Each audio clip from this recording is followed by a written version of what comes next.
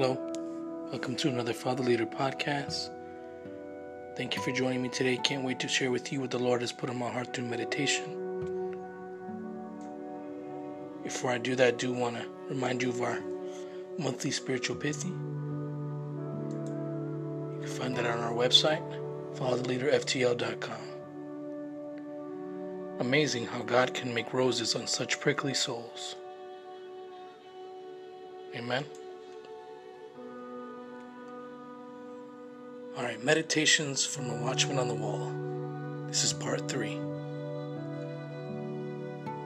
Many watchmen have abandoned post. They could not watch and pray another cold and dark night. They know the Son of Man comes when no one expects. He comes in all his glory to honor those who honor him, to give rewards for those who serve him in his government. As watchmen, I must not fall away as many others have. So many get caught sleeping. Watchmen have to look out for one another on the wall of faith. Though one may have a high view, they are susceptible to a high fall, as well as those who have a lower view are vulnerable to an ambush.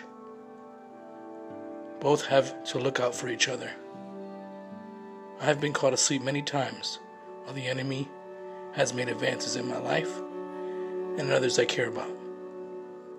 The key to staying alert as a watchman is praying in the Spirit of Christ. Its light is the oil that keeps us from discontent and living in darkness.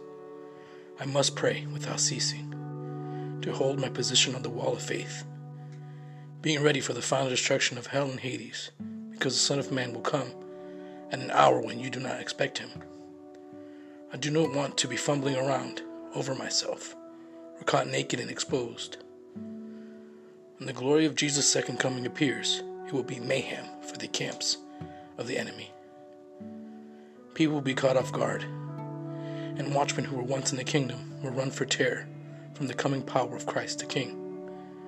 As for me and my house, we will come out as humble cavalry, running in triumph through the fields of grace, shouting, "Victory!